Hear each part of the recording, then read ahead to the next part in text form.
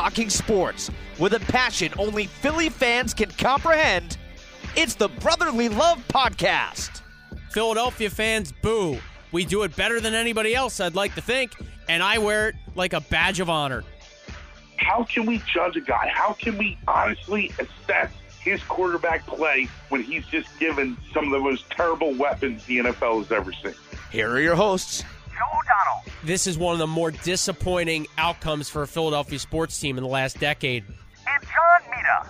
But Ben Simmons, my God, learn how to shoot. It is the Brotherly Love Podcast on your various podcast platforms with the one and only John Mita. I am Joe O'Donnell. This is a Sixers-heavy episode. We've been sort of sticking with that theme lately. We'll also talk a little baseball and the sticky stuff, the controversy with the pitchers and all the nonsense right now going on in Major League Baseball. They seem to cheat every day, baseball players, and yet baseball still can't figure it out. So we'll go with the Sixers and sticky stuff episode. John Mita, how the hell are you?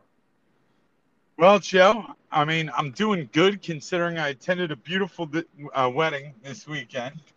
So that was nice.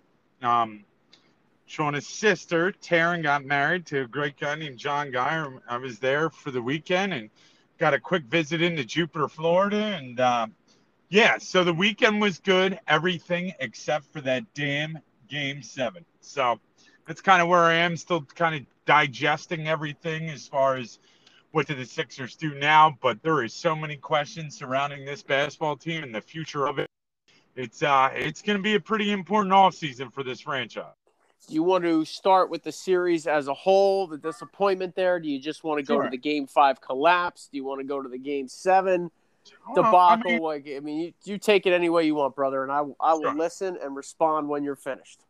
All right. So, start of the series, it looks like, Game 1 happens. Looks like the Sixers, pardon the expression, just like all the baseball players with the sticky substance, looks like they got caught with their pants down. But, they got back and they take a 2-1 commanding lead. You're feeling good about it. And then they go up in these games where they have these huge leads, but you just never had the sense that they were going to be able to close out this basketball team. Atlanta's very scrappy.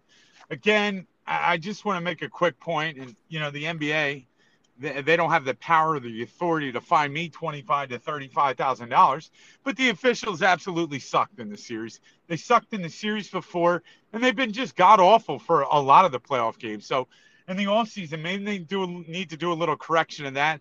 I also heard the NBA might institute a rule where they're going to try to, certain players to draw fouls, use certain moves to draw fouls. They're going to look at that. Well, this is something that should have been looked at years ago. Now they want to come. Anyway, back to the Sixers. You hate to quote Denny Green. Is this a team? They are who we thought they were, right? So if we know anything from what happened to this team last year, right? The changes are made. Boom. They bring in a couple new shooters. Boom. They get the coach they need, Doc Rivers. And Joel Embiid comes in of his career. You can tell the guy worked his ass off in the offseason, and then there's questions that if the other guy. For this team to go far and to be a championship caliber team, we're going to need both those superstars to just take the next step. One of them did, but then there was one that didn't. And that brings me to Ben Simmons, and just like I said in our intro, for the love of God, Ben Simmons learned how to shoot. Again, we're entering year 5, and the guy has just shown nothing to improve. And it's just crazy to me. I don't understand how someone just digresses. This crazy thing. Listen to this stat for a second, right? In the 2017-2018 playoffs, he averaged 16 points a game.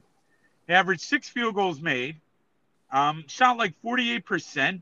And his free throw percentage was, was 70%. This is in 2017. How does one player go from 70% to 34.2%, which is the lowest in playoff history with anybody that has taken 70 free throws? It's just, I don't know, man. I think he is who he is. He's a great defensive player. He does so many other great things, Joe. But when it comes down to it, you look at a guy like Damian Lillard or some of these other great guards, and I know he's one of the best guards in the NBA, so maybe that's not the best example.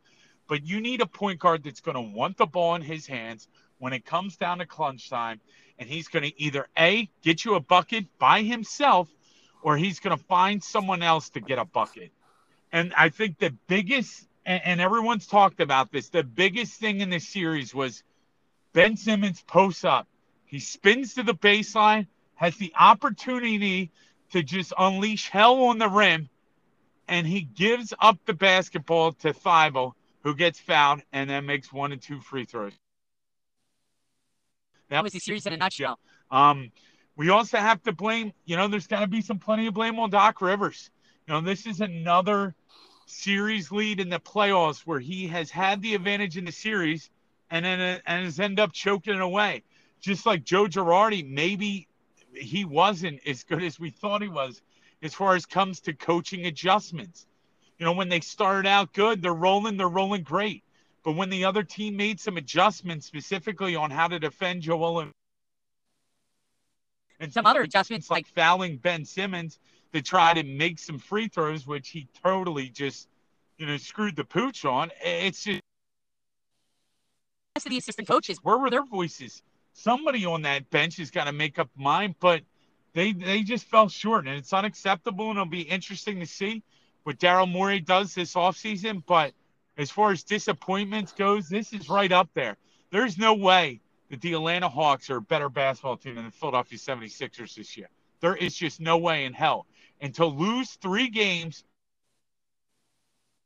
on your home floor, a home floor that has just been bananas as far as a home court advantage goes, it's just completely unacceptable. And people can say they can try to fix Ben Simmons. I know he's not going to play for Team Australia. He's going to work on his craft in the offseason. Well, what about the 4 off seasons that he didn't work on his craft? That's what I don't know. Does the kid love the game? Does he want to be great? These are the questions you have to ask yourself right now. Does he want it? Because I don't know that he does. And people would kill me. Oh, trying to Ben Simmons hater. You never give him credit when credit's due. I wanted to trade him for John Morant years ago. People laughed in my face like you're silly. He's so young. But you know what? You give me the choice between John Morant and Ben Simmons right now. I'm taking damn John Morant. And it's not even a question. It's not even close. Give me a guy that can give you 40 in a playoff performance. That's the guy I need. Johnny Mita, you for a long time you did defend Ben Simmons. You thought he was fixable. You thought he had all the tools to be a Hall of Fame type point guard or an athletic guard that makes all-star games and all NBA teams. I mean, you thought he was Defensive Player of the Year this year. So you had your time in his corner. And I think it's fair to say that's gone now, like most of Philadelphia. And Ben Simmons brought that upon himself. So one-word answer, John Mead, is Ben Simmons on the basketball team next year? Can't be. No, he can't. He can't. When your own teammates are calling you out, specifically Joel Embiid, and when they want, and here's the other reason why he can't be on the team, and this is the sole purpose, right? You saw what Joel Embiid brought to the table this year. Okay, let's just say his window is 3 years of good health for the next 3 years, where he can play at an extremely high level. It's been the way that he played this year. You can't waste that. So the time to strike the iron is now. And look at this. If they found a way to win that series, go up against the Bucks, a very beatable team, okay? Then it looks like you're going to be playing the Clippers without Kawhi Leonard, or you're going to be playing the Phoenix Suns. I mean, the path was there to ring the bell, to hoist the banner. And we blew an absolute golden opportunity. And specifically, a lot of that's due to the miscomings of Ben Simmons. I mean, listen, there's other players that could have played better. I'll be the first one to say it. It was a lot more impactful than I thought it ever would be. Just to have that veteran presence, another guy that can make a shot when nobody else can make a goddamn shot. Excuse my language. But it's just so frustrating. But honest to God, I don't think he can come back. Now, here's what I will say. You better get a haul for him, okay? And I know you're not going to get, 3 first-round draft picks. but you better get something meaningful. And you might have to get another team involved. This might be a three-way deal where you ship Ben one direction, you get a superstar from someone else, and then you have to give up draft assets. I do like some of the young players on this team. I love the draft class. I think there's a lot of promise there when you look at Tyrese Maxey and Paul Reed and a guy like Isaiah Joe. But I think they are missing that one other piece, that guy that can give them 25 to 30, or God forbid they need to give them 40 one night.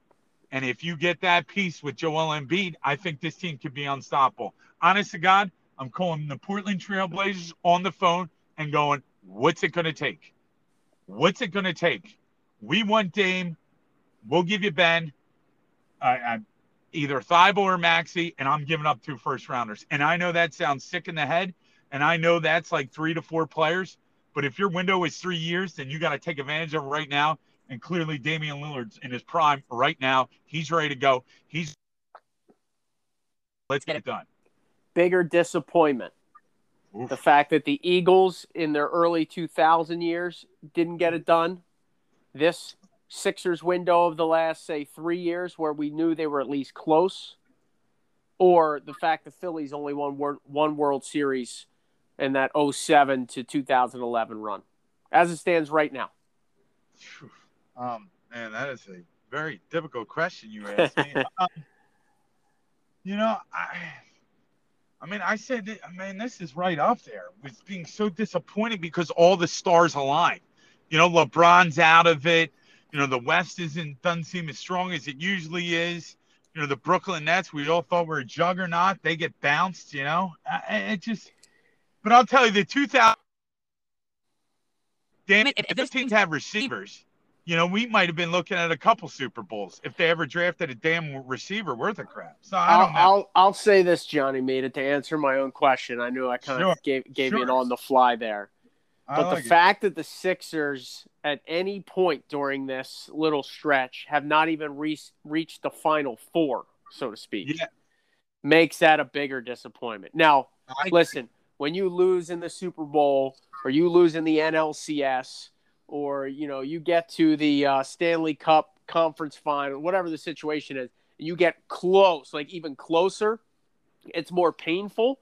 But I think it's more disappointing and just, in a way embarrassing and a flat out joke when you don't even get to the, as a number one seed, you don't even get to the point where it becomes Heartbreak Hotel. It's just disgusting. It's just makes you want to puke. It's sick to your stomach with the fact they didn't show up. And here's my whole thing. You mentioned it. 3 losses on the home court to an Atlanta Hawks team, an underdog. The Hawks were a 7-point underdog by most betting lines in Game 7. They won by 7. Vegas is never that wrong. So, obviously, the Sixers didn't show up. They don't have the right mentality. They had guys that were afraid of the moment, and I don't know why. I'm not sure why. And I've said this for a number of years now, and I've never really been concrete on it, but I wonder how much of it is the city of Philadelphia. The pressure that comes with playing in this city, whether it's Markelle Fultz, whether it's Carson Wentz, whether it's Ben Simmons now, maybe it's Carter Hart in 2 years we're talking about it. I don't know, but we seem to have these athletes, these potential stars that don't live up to their hype. They can't get it done. I'm not talking about injuries. I'm not talking about extenuating circumstances. I'm talking about when the light is its brightest, you don't even step up to the table. And all we've ever asked as a city is to play hard and to play harder, right? Like, that's it. Like, show up and compete. Give us an honest effort. If you miss the shot, yeah, you might get crushed, but that's every city.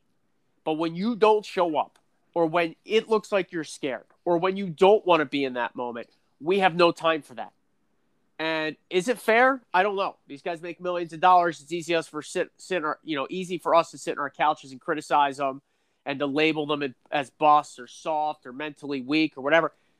I don't know if that's fair or not, but that's how we are. And I don't know that's going to change. And I saw Dan Le Batard on his show the other day or this morning kind of said, we're a mean city. We're cruel to our sports teams and our athletes. And yeah, Ben Simmons didn't live up to the hype, essentially. I'm paraphrasing here, but this is what Philly's about. And essentially, like, that's on us. Like, that's Philly's bad that we are so hard on our athletes. Again, I'm paraphrasing. And it's made me, again, think about why this happens to us. You know, or is it just more magnified because we're such a big city population-wise and sports-wise, and the limelight's always on our fans, etc. But it's just crazy to me that the whole team seemed like they were scared of the moment. The only guy that showed any moxie in games 6 and 7 was Tyrese Maxey. He played 1 minute in game 5, which he could have used a bucket down the stretch, by the way. Game 6, he's the reason they won game 6. Game 7, he took 2 shots. Like, it was frustrating to watch it play out and almost know what was going to happen. Yeah, well, Ben Simmons. And here's the other thing. I don't understand, John Mita, why in the hell does this team, like, how do they go win a game 6 in Atlanta and then come back and basically lay an egg? I didn't think they were good at all in game 7. They didn't get many bounces, but their offensive rebounds to be had, or they gave up second chance points. They had 17 turnovers.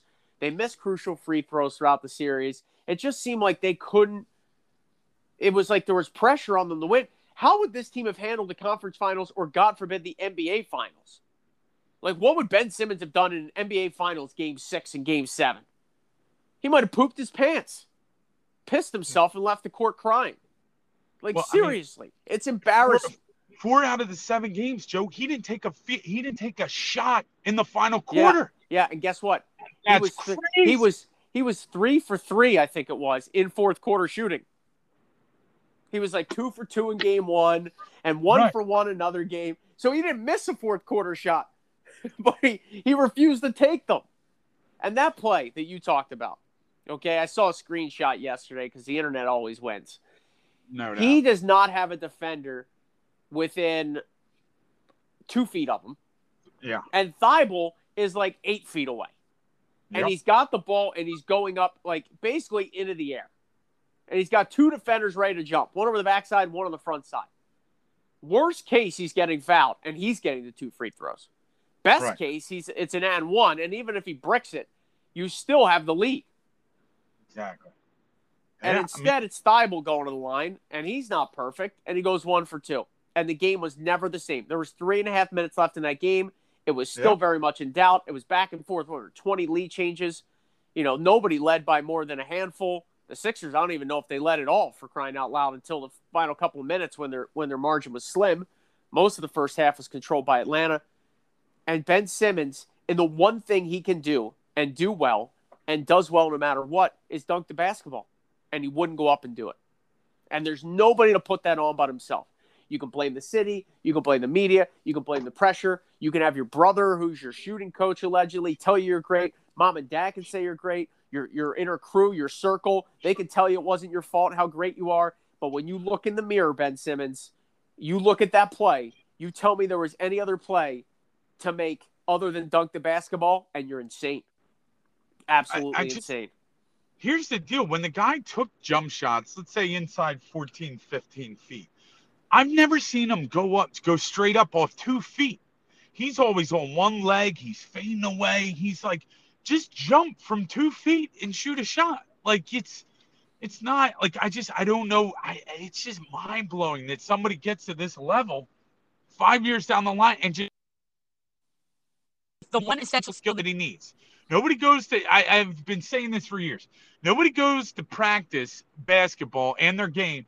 I don't see kids going to the court doing ball handling and rebounding drills. I just don't see it. What I see them doing is shooting, and all they do is shoot. And to quote Dame Lillard, he called out, he said, Steph Curry is the best shooter in the NBA, and it's a video that's been on Twitter, and I have it saved, and he said it's all about practice and repetition. And when you're gassed at the gym and you got to take 100 more shots, and if you can do that, you'll be able to replicate that in the game. He just said basically it just comes down to putting in the work. And I was like, well, maybe somebody can send this to Ben Simmons. And again, I think he's just complacent on where he is. Like, he knows he's a good type all-star caliber player, and that's it. But he just doesn't want to be great. And if you don't want to, What did you make of the huddle the last couple of minutes when they have the camera in the huddle? The body language of the Sixers to me looked like they were down by 30. Yeah. And it was a one-possession game. Meanwhile, on the Hawks sideline, they had the big Italian Gallinari or whatever his name is, and ended up having the strip and the eventual slam to essentially salt the game away. He was in there flexing his muscles and firing up the team. On the Sixers bench, you had a bunch of guys sitting on chairs looking like they were seeing a ghost. And I didn't know if that was going to mean much, but now looking back at it, it meant a whole hell of a lot. Not one guy on that team stepped up, whether they were too tired, whether they were too hurt, whether they were too scared. It doesn't matter. Whether it's the coaching staff. Look, there's plenty of blame to go around. Joel Embiid wasn't perfect, but at least he competed his butt off. And those people that want to pick apart that possession where he gets stripped there at the end, which essentially again salted the game away for the Hawks in Game 7, that's fine. All right, he's got to be smarter or quicker with the ball. But the only reason, in my opinion, Joel Embiid is even handling the basketball at that point and over-dribbling it is because there's no goddamn guard on the team that wanted the ball. JoJo shouldn't have to take it 5 feet outside the foul line and try and back a guy in. He should be able to get a ball, and take his shot or get to the rack quickly. But nobody was moving. Nobody did anything. They gave him the ball basically in isolation play like he's a guard, and he's not. He's 7 foot whatever, and his job is to be in that paint. And instead, he's overhandling the ball because nobody else wanted anything to do with that basketball. Yep. And again, when we see Tobias Harris as being the number 2 scorer, listen, he's the perfect. He took 25 shots. Perfect guy to be your third option. That's why they need the one option. And Joel Embiid obviously is your one option, but they need that killer guard. And I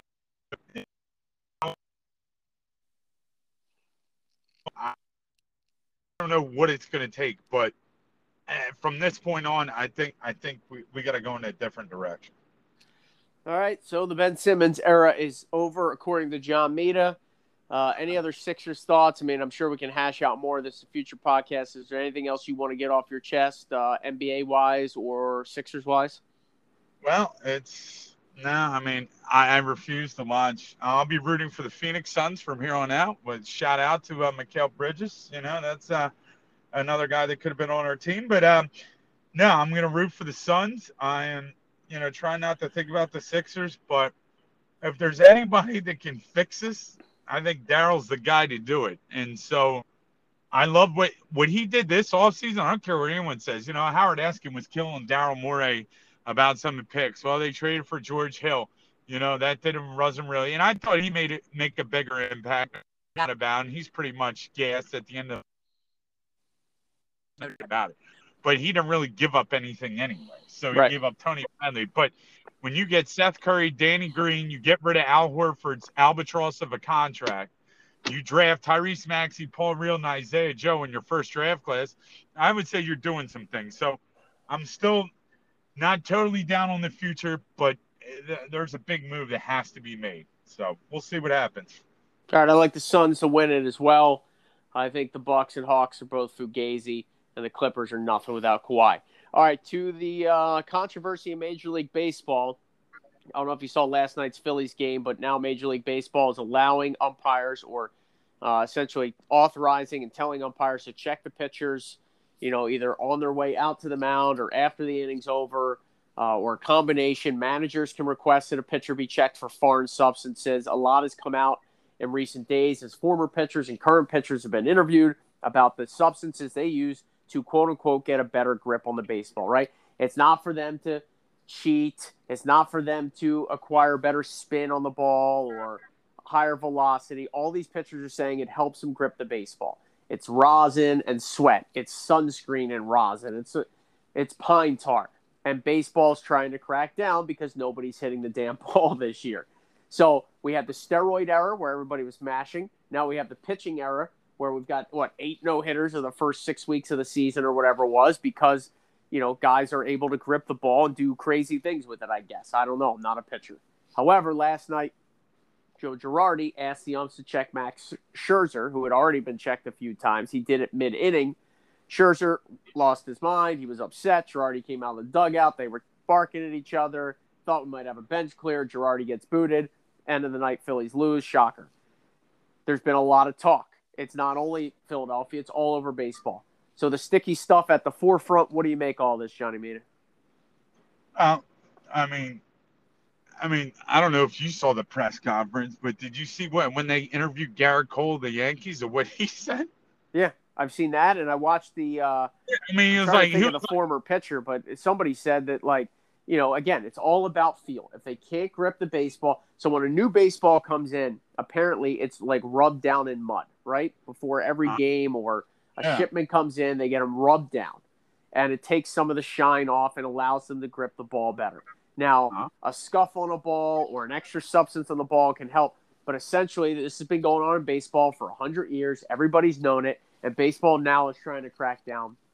I did hear Garrett Cole's answer. There have been some sort of shady answers around baseball. Max Scherzer last night after the game said he didn't use anything last night and he couldn't grip the baseball basically worth a crap. Now, he ended up throwing one-run ball against the hapless, the hapless Phils. But the way he answered the question made it sound like previously he has used substances. So some of these guys aren't even, it seems like, afraid to be like, oh, yeah, I used to do this, but now I can't. Did you hear about the punishment? That's why baseball is a joke. Did you hear about the punishment? Yeah, it's nothing. It was a 10-game suspension, but they get paid. Yeah, it's nothing. So what? So, like, what? Yeah, you're hurting your team because you're out for 10 days. But what specifically, what is that? You miss one start if you're a starting pitcher? You know? It's crazy. Or maybe 1.5 starts. But, like, not to hit the guys in the wallet. Why? Listen, if you know you're not going to get in trouble, why? Just look at what the Astros did. Like, why wouldn't you cheat if you knew you weren't going to get, like, the death penalty? You know what I'm saying? And now you have, trust me, the catchers are going to have stuff. I mean, Ben Davis spoke about on WIP a couple of weeks back. He said that he'd have pitchers that used to ask him, you know, to have pine tar on his shin guards or on his glove. And he was the one that could then essentially doctor the ball for his pitchers. So, you know, it's not going to go away. Baseball, again, just blundering this situation. Now they're the talk again because of a controversy. Shocker with baseball. And we're not focused on the play on the field, which, by the way, a lot of games is a snooze fest. Last night's Phillies game took like 4 hours, and the final score was 3-2. Like, uncle, you know? It's brutal. It's brutal. And it's not – I don't see any way for it to get any better. But I'll say this. We know the pitchers have been cheating, okay, or trying to get a competitive advantage. I don't see why you just don't let it continue and tell the hitters to get their competitive advantage. I mean, they were doing it. Yeah. I don't know why we have to change now and drag out these games more with umpires checking pitchers, pissing everybody off. And I don't even know if baseball is going to get the result that it wants. But it's clear to me, having heard some of the current former pitchers talk, they're all doing it. They know they're all doing it. And nobody seemed to give a damn for however many years. No, I agree. I mean, it's Rob Manfred. He's not winning Commissioner of the Year, that's for sure. No, exactly. I mean, just let them do what they want and play ball. You know? That's it. That's it. Listen, just let it go. Hockey players will try and, you know, change their – goalies have equipment that they can get advantages from, right? Like, you like your skate sharpened a certain way, so you skate better. Now, that's not cheating. It's not a competitive advantage. That's your feel for things, right? And basketball guys, you know, I mean, there's not – in other sports, you don't have a whole lot of wiggle room in that area to get an advantage. Baseball is the one sport where probably you can doctor things a bit to your liking, but it's been going on. So why now are we changing everything? Because the games are brutally painful? Then shorten the schedule. Or, you know, you start with a runner on second base in extra innings and 7-inning doubleheaders. Like, they're making other changes that aren't stirring as much up controversially, and hopefully speeding the game up and making things more entertaining. You know, guys are striking out at a crazy rate.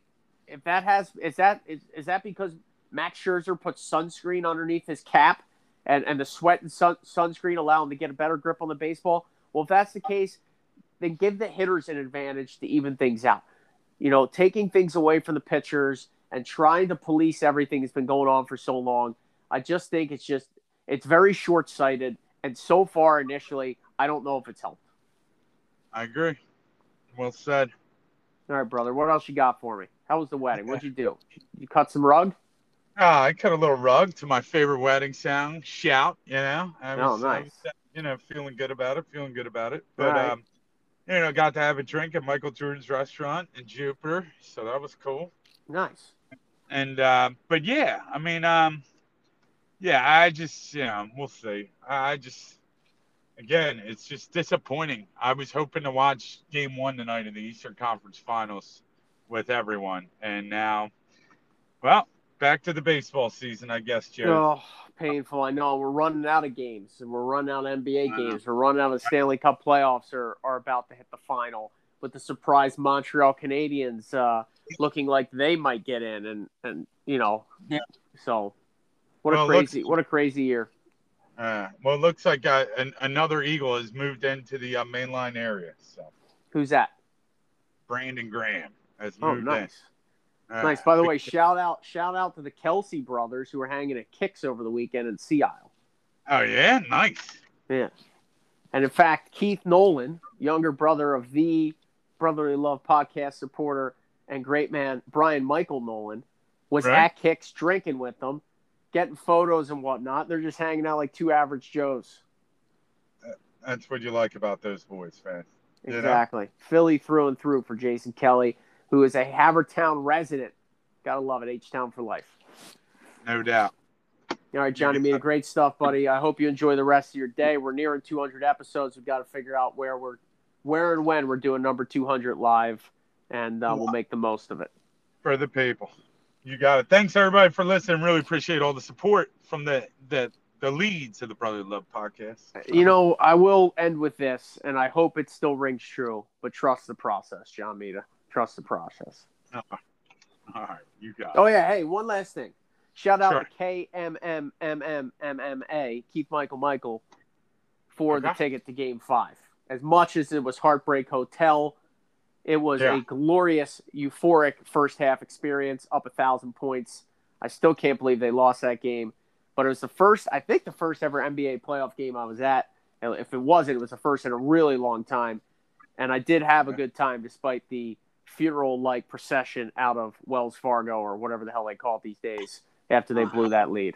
How many processions of games have we been through like that? We've been through a lot, man. In fact, you and I someday should get our top 5 list of most disappointing in-person sporting events. And because I know you and I were at some championship games that did not end well. I'm sure I was at a 93 NLCS game. I'll have to check the old ticket stub and see if that was a win or a loss against the Braves when I was 13. So what you and I and many of those listeners and Philadelphia fans have had our fair share of heartbreak. It seems like we can't have nice things in Philly. That just, as a sports fan, you got to learn to embrace the heartbreak. Well, Joe, real quick, you asked me the question, what would you do? I would trade him instantly. There's no way he can return to the organization. The fans don't like him. His teammates are souring. I think Daryl Morey sees it. Doc Rivers can say whatever the heck he wants to cover his butt and say they're going to work on it. They have a plan to fix it. There's nothing to be fixed. It's mental. It's mental. I watched a video the other day of Ben Simmons shooting in the summer league, right? When he was a rookie, he was knocking down jump shots all over the court. He doesn't even attempt those anymore, which I don't understand why. I mean, look at Trae Young the other night. What did he shoot? 3 for 21? 4 for 22? So why is Ben Simmons scared to have a 4 for 22 night? I mean, the guy had 40 points in a game this year. Yeah, he sure did. And so if you can do that once, why not try it the next night? Yeah. You're 6'10" or whatever. Rise up over somebody and try a jump shot. Guys airball shots all the time in the NBA. Yeah. Or just become a dynamic finisher in the rim. Which he is. He's just afraid to go there. I was begging for him all series to go to the rim. This is the thing that drove me crazy watching this guy all year. As I just think back to Allen Iverson. And I know they're totally different players because of size and heart and all that stuff. But anytime you need a basket in the NBA, you just have your quickest, most athletic guy dribble the ball into the paint and try and kiss it off the glass. Worst case, he gets fouled. Or you grab an offensive board. But he continued to drive into the paint and then just chuck it back to three-point land. A couple of times to Embiid. Like, how the hell is that your offensive strategy? It's not. It's Ben Simmons being afraid. Mentally, he's fried, whether it's in Philly or in general with his confidence in basketball. He needs to change the scenery. He needs to move on, and I think the organization will grant that for him. All right, All right, brother. Well, that was a long-winded exit because we got off on a tangent, but thanks for doing this. Always a pleasure, my friend. You got it. Go Birds. Go Birds for the Brotherly Love Podcast. John Mita, Joe O'Donnell. Till next time, we'll see.